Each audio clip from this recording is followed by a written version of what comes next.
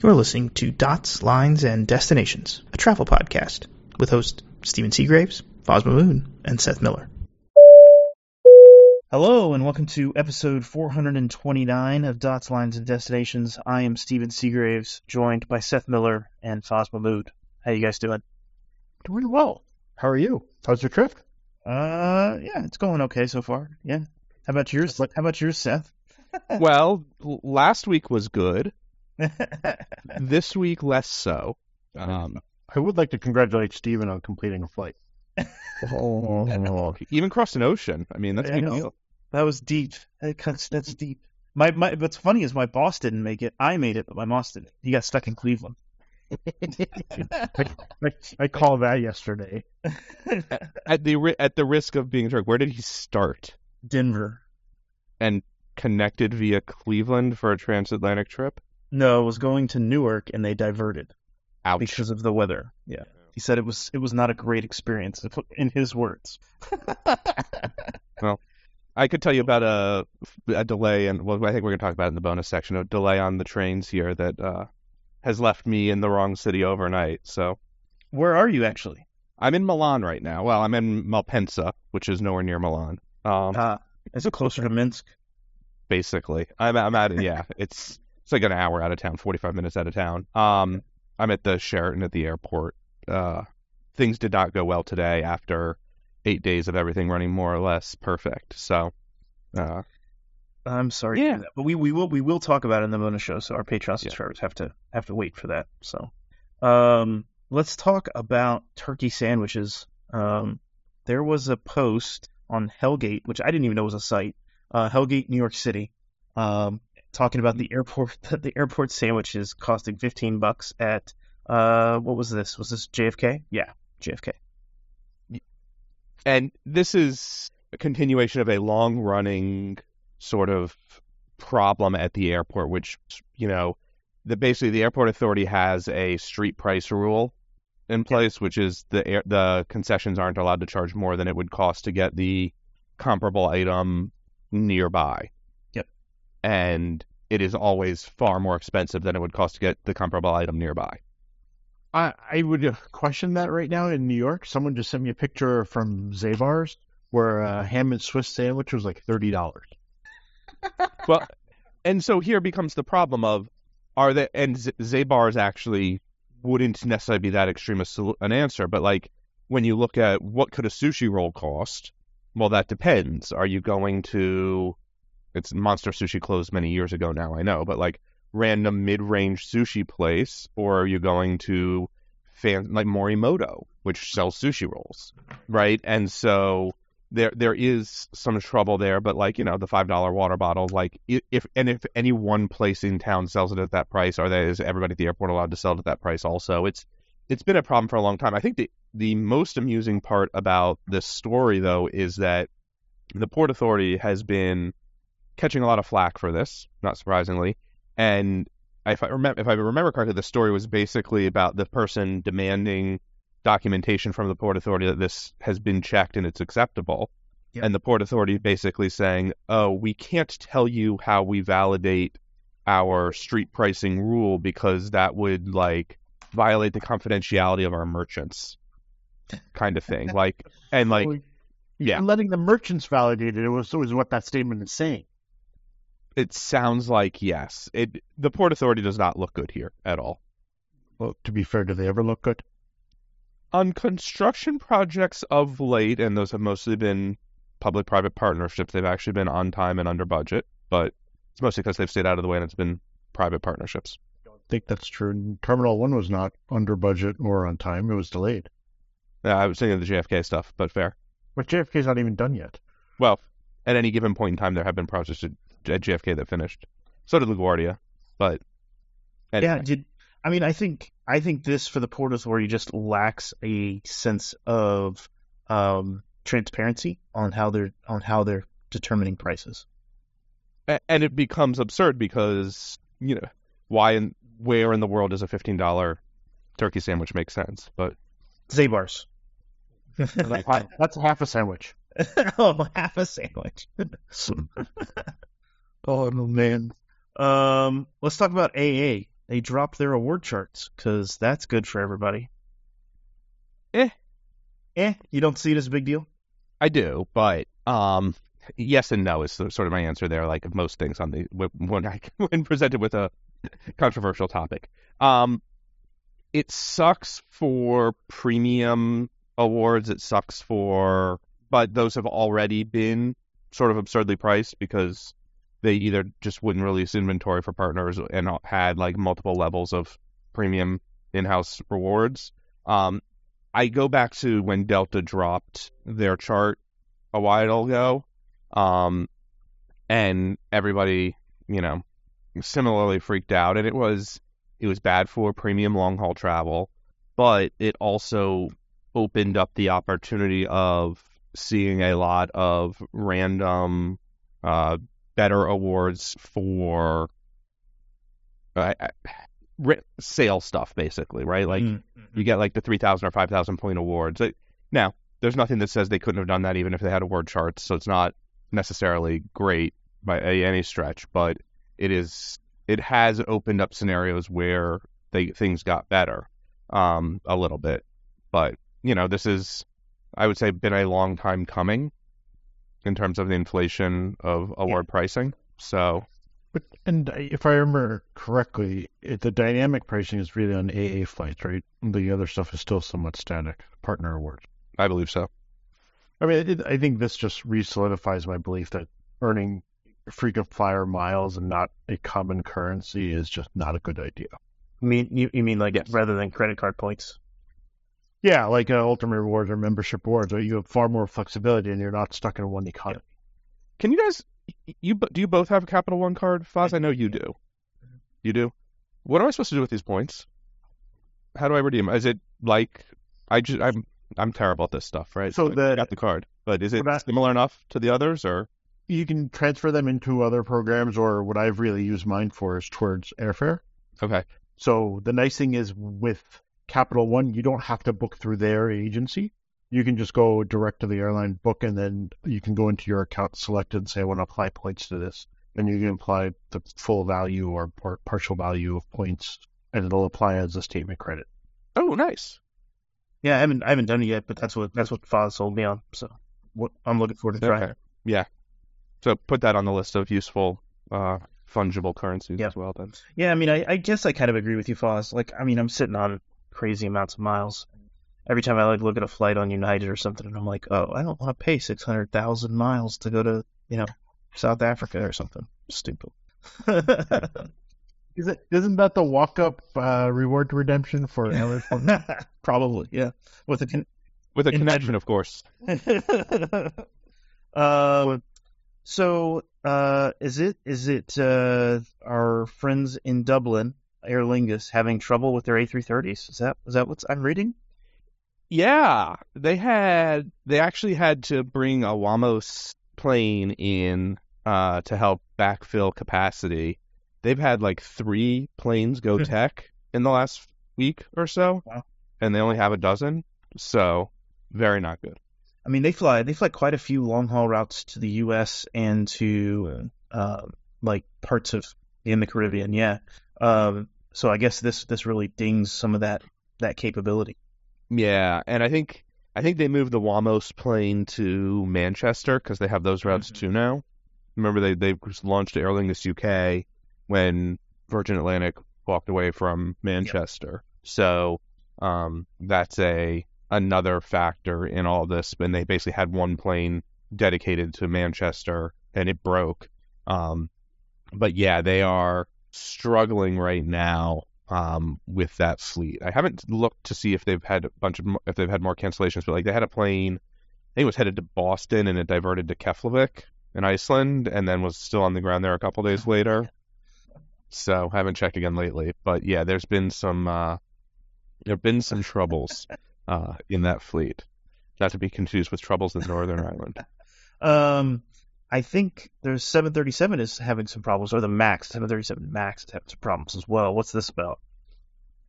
Oh, so right after Boeing announced that they were ready to sort of ramp up build rates and they were finally going to start building more and delivering more planes more quickly, they discovered that a tail mount subsystem from that was being, I guess it was part of the fuselage build at Spirit Aerosystems, was broken, like not to spec. And so they've had to suspend deliveries of new builds again while they figure that out. Oh my god. And I think one of them, I think it was a Ryan airplane, ferried to Moses Lake at like 15,000 feet. So they're basically moving planes out of Renton now again to get ready to repair them. But they needed to make room on the ground in Renton to have space because they're still building. But like many things, they're going to build and then retrofit before they deliver. Yeah, I mean, I was reading that Spirit says that this could involve a problem that dates back 4 years. So it could be basically all the planes that were built since 2019. Yeah, since the grounding, basically. Which is like, it's also kind of funny to me, and this is very much just sort of how the FAA works, and like, oh, we know that thing is broken, but it's probably okay for the next 1,000 flights, so don't worry about it. Like, but we know it's broken. Mm-hmm. Well, yeah, but like, it's only a little broken. Like in The Simpsons, where Homer just put a piece of tape over the check engine light. Yeah. I shouldn't comment on that. I have maybe something similar in my truck. Long story. Inherited from my father-in-law. It's always great when I go for a tune-up and they're like, you know about these pieces of electrical tape overlays? I'm like, yeah, don't worry about it. So anyway, but yeah, there's some interesting challenges there for Boeing. There's also on the MAX 7, they applied for a deviation, even though it's not certified yet. They've applied for permission to not finish developing, I think it's a flap control. I'll look it up while we're talking here. Like a flap control or something for like a couple years while they're waiting to get it out the door. So they expect it to be certified with this basically bug in it, and then they'll fix that later. And that's another silly thing, but like, apparently it's pretty normal. There we go. The high lift flap slat electronics unit requires some design changes, but Boeing wants certification on the MAX 7 before those changes are implemented. I mean, okay. I don't have a ton of things to say to it. But do you think the FAA would let them do that, right? Like, that's becomes the big question. The FAA has sort of been getting more aggressive with Boeing and saying, how about you build a plane that works right the first time before we certify it? So, I don't know. What are your thoughts, Fuzz? I think part of this all comes down to Boeing outsourcing so much and not holding responsibility for a lot of the components anymore. I mean, sure, fine, they outsourced it, but outsourcing is fine as long as you maintain quality control, and they're not. Even more than quality control, it's the specs you provide, right? The one thing about outsourcing is you have to be very specific and very exact with what you expect, what you want, and every little nuance needs to be detailed and documented. And all too often, outsource agreements are rushed, and a lot of those details get missed, and it's often like, oh, we'll figure it out later. And the problem is when you try to figure it out later, it results in change orders, change in processes, adds a lot more cost than if you had just done it yourself the first time. Yeah, that's fair. Yeah, my experience with that sort of stuff, I know there was a funny, thing making the rounds the other day of someone was like, oh, hey boss, I'm not going to work in the office anymore because I can work remotely and it's just fine. And they're like, yes, but I could just fire you and hire someone in South Asia at 40% of your salary. It's like, we've been through this before, outsourcing stuff to India. Sometimes it works, sometimes it doesn't, but the consistency and whatever, there are challenges with that business model also. And the other thing about outsourcing versus insourcing, right? The one thing that's hard to quantify, rarely ever gets quantified in these decisions, is the loyalty of an employee versus a vendor. An employee generally has a lot more entrenched in the outcome than an external vendor. I wonder if that's still true. I think it is, because most employees still have some sort of incentive plan that's tied to how the company performs.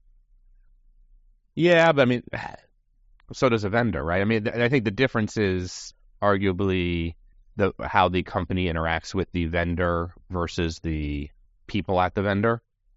But it's a big deal. If you do terrible work, you're going to get fired either way. But are you like in this situation, right? Like Boeing can't fire any of these vendors that they've subbed to. Well, they certainly can't fire Spirit Aerosystems. Right. Most of the vendors they're so reliant on, there's no other option.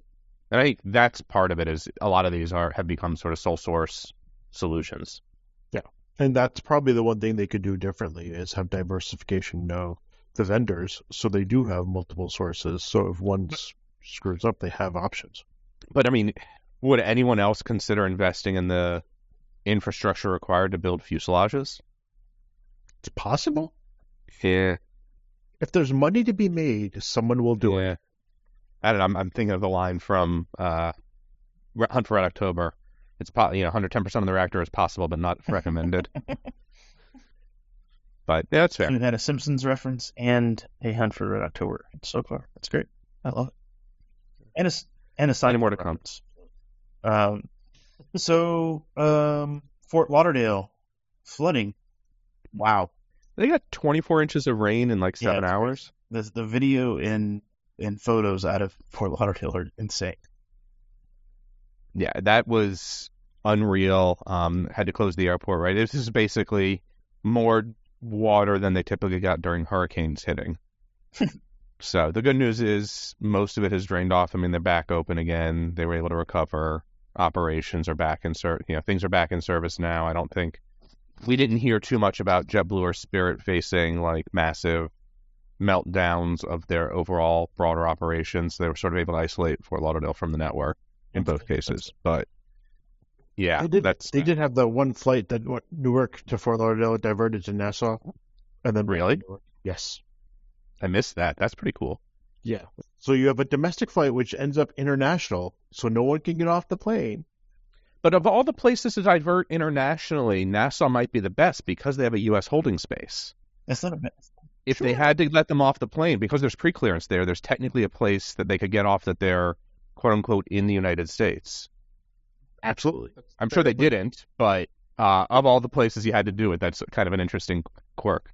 Yeah, but you're also not far from Orlando, Tampa, Miami, Fort Myers. Like, why pick Nassau? That's pretty funny. The pilots, thinking about the Fort Lauderdale passports, and they were like, "We can at least each time, yeah, baby." Well, I mean, great crew hotel there. We're going with Atlantis. Well, I think the other wild card to that is I think the crew didn't time out, but had they timed out, it makes it much harder to get people back in place. Yeah. Right, like that is like you leave you scratching your head as to why they picked that. But the funny one, the amusing note from the Fort Lauderdale stuff was Seth posting that they were concerned about wildlife in the water. I think it was Rob that shared that. Yeah. And I was talking to one of my friends, and I'm like, I better hope you don't have an alligator bag as your checked luggage. They're coming for you? Yeah, they're coming for you. And then Silver, I mean, was it the water that diverted or has evicted Silver from Fort Lauderdale?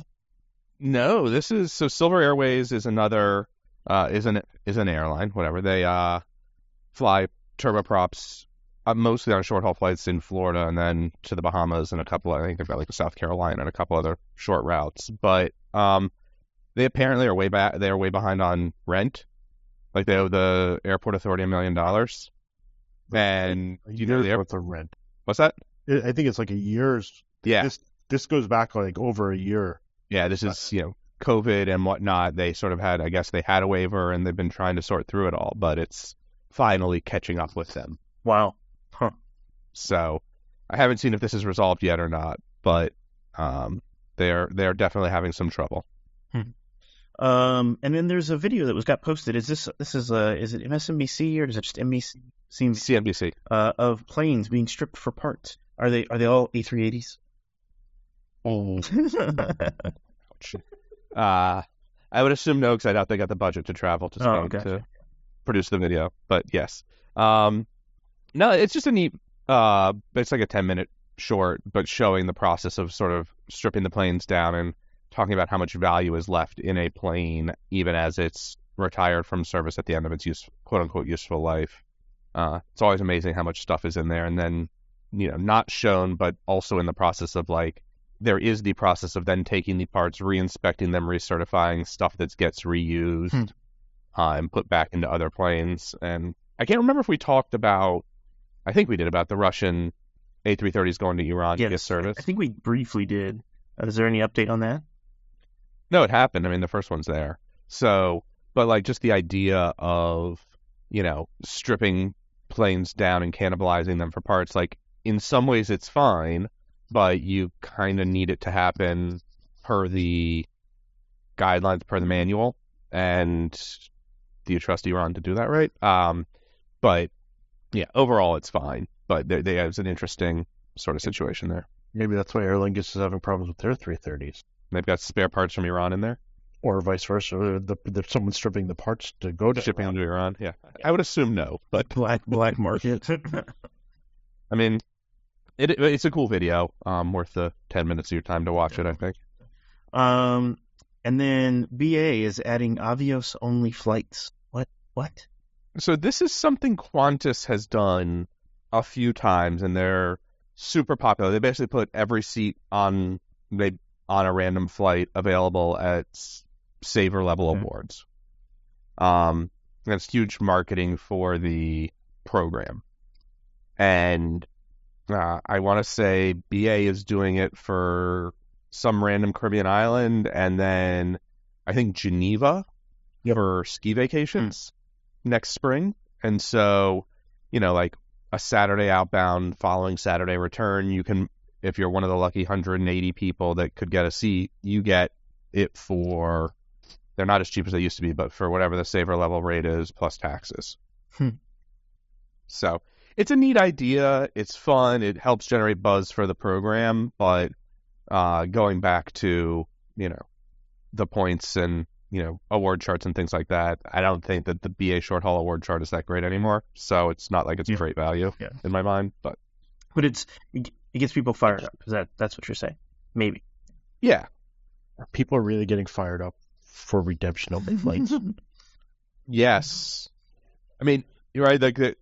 Admittedly, it's only 180 seats, but they do them in relatively peak times around vacation, like holidays and whatnot, and times where typically you would not otherwise see award seats. Okay. And not everybody gets the seat, right? There's only so many seats on board, but it does actually, it creates the buzz. Okay. It's good for the program. What else do we have? We got JR Rail Pass. This kind of blew up on our Twitter. The prices are going up in October. They're going up a lot. Which is not great, but they've been low for a long time. And last I checked, the current, the yen is still relatively undervalued against the dollar. So it's going from being a tremendous value to just being affordable again.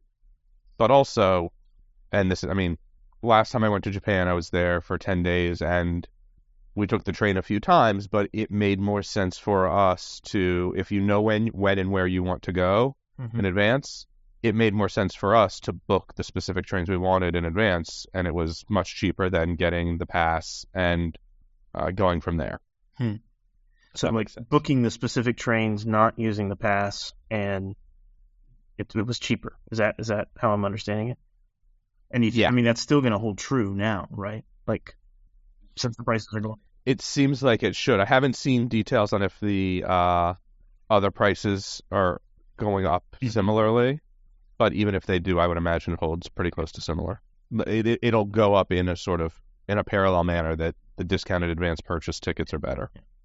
And it's not like the other thing about the JR pass is you have to buy it in advance. It's not like you can't get to Japan and be like, oh, I should have bought the week-long or 3-week-long pass to ride trains every day. And does it make sense to use the JR pass if you, let's say you're going to do 3 weeks in Japan?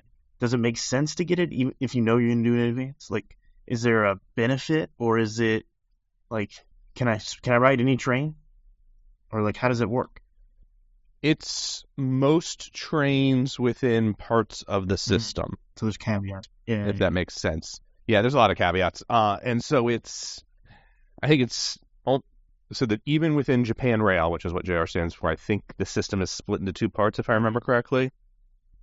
And so it only works on part M1 of those. And then it doesn't work on the fastest of the Shinkansens, the high-speed trains, but it works on most of the rest of them. So, and like, where I think it actually has been a great value historically and even, still today is if you want to go and ride a lot of trains. If you want to ride the train every day and go find like fun little excursions, like there's a train line that's got art in it, or there's one that has like the hot bath, the onsens, and like weird things like that. John Walton, who's been on the show a few times, has some great coverage of that in his timelines and whatnot. He was just there recently and has some good stuff. Jason Rabinowitz, who's also been on many times, has some good history with that as well. But for most sort of general level travel, it's sort of like the Interrail Pass or Eurail Pass in Europe. Like, if you know where you're going, and not just like, oh, hey, there's a train leaving now, I guess I'll go get on it. Typically, you're better off buying in advance. But there's something to be said for having the flexibility or the high volume to take advantage of the pass. Yeah, I think that's like, for me, like the Rail Pass in Europe, not necessarily knowing what day we want to leave somewhere and go somewhere else was kind of a benefit. But with a general plan of knowing we needed like a month, yeah. Yeah. And I mean, my last time I bought a Eurail Pass was 24 years ago. So my guess is things have changed a little bit, but when I did it, they had an option that was sort of unlimited for a month or like any 10 days within 30 kind of thing. And we actually did that because we knew about the number of days that we were going to travel. And that made sense for us. Absolutely. But, who the heck knows if I could do it right again. Yeah, I haven't looked at the Rail Pass for Europe in quite a while, but yeah, I mean, I think this sucks I think it sucks just for the fact that, one, how many people were using it, right? If not a ton of people were using it, they just raised the price because to make it more advantageous for them, the rail companies. I mean, that kind of doesn't make a lot of sense. I have to expect that more people were using it than we think. I don't know. It's weird. I guess so. And they saw, or they just realized that it was like still way too cheap. The few people who were using it were getting a bit of a deal. I mean, there's also the possibility of the cost of the service itself, right? Things have gotten more expensive in the last 2 years. Yeah, that's a good point. What's up? Huh. There's a Russian cargo plane stuck on the ground in Canada. Oh, it's been there for months. For a year, yeah. $330,000. It's hit over $300,000 in parking fees so far now. Yeah, it's on the edge over by Terminal 1. Is this in Toronto? Yeah, it appears. Nice. That's a lot of parking fees. It's like you guys can just have it now. Lastly, Sudan. It's kind of descended into chaos in Sudan. It's a little bit of a coup going on. And airspace has been closed, so it's affecting some flights. I think the big one was the Sao Paulo to Dubai flight. Since it couldn't overfly Sudan, had to divert to, was it Dar es Salaam? Yeah. Yep, Somalia. No. It's Mogadishu. Dar es Salaam. Yeah, I know. That's what I was. When Foz confused me when he said. Sorry, I thought it went to Somalia. No, it went to Dar. Okay. And then just did a gas and go to keep moving. So that's the good news. I guess they had enough crew hours left to keep moving. But I mean, also there was a SkyUp 737, and SkyUp just got a plane out of Kiev a couple weeks ago, and then seems like they probably lost one in what's called in Khartoum this week, and also a 330 from Saudi. Looks like it's probably not going to fly out. Yeah, there were pictures of them on fire, and I think the Saudi flight was attacked by gunfire while it was boarded and ready to go. Yeah, that was crazy. They issued a statement saying, the airline issued a statement saying that all of the crew had been evacuated to the embassy safely, but did not account for all of the passengers. Wow. So I don't, that was an interesting sort of all the information they could get at the time, and maybe they have since. I've been on vacation. I haven't been following this stuff too closely, but yeah, not great. well, if you're flying over Central Africa, just be watching. Don't go to Sudan, but also just be watching if you might have a flight that goes, diversion just for tech reasons. So, although I bet they're planning for it now to go around. That happened kind of in the middle of it, the Emirates flight. So, yeah, I mean, we can pull it up. I would bet that if Emirates planned correctly, they can load a little more fuel and be fine. I was gonna say, Fuzz, I don't know that I would land an A3. I mean, I don't think you technically can land an A380 in Mogadishu, but I don't know that anyone would, because I think there's still like cases where planes get shot at in Mogadishu, and that making like a giant target in Mogadishu, I feel like is like a bad play. So, where's your sense of adventure? Now, one thing I did read is that Sudan has had more coups than any other country in the history of the world. I did not know that. I have not been able to fact check that, but if true, it's kind of amusing. Crazy. So in the bonus topics for our Patreon subscribers, we're going to talk a little bit about my experience on VA, some of the lounge interesting intricacies, and then Seth's adventures in Italy. So stick around for that if you subscribe to us on Patreon. But for now, we're just going to say happy travels. Take care. Take care.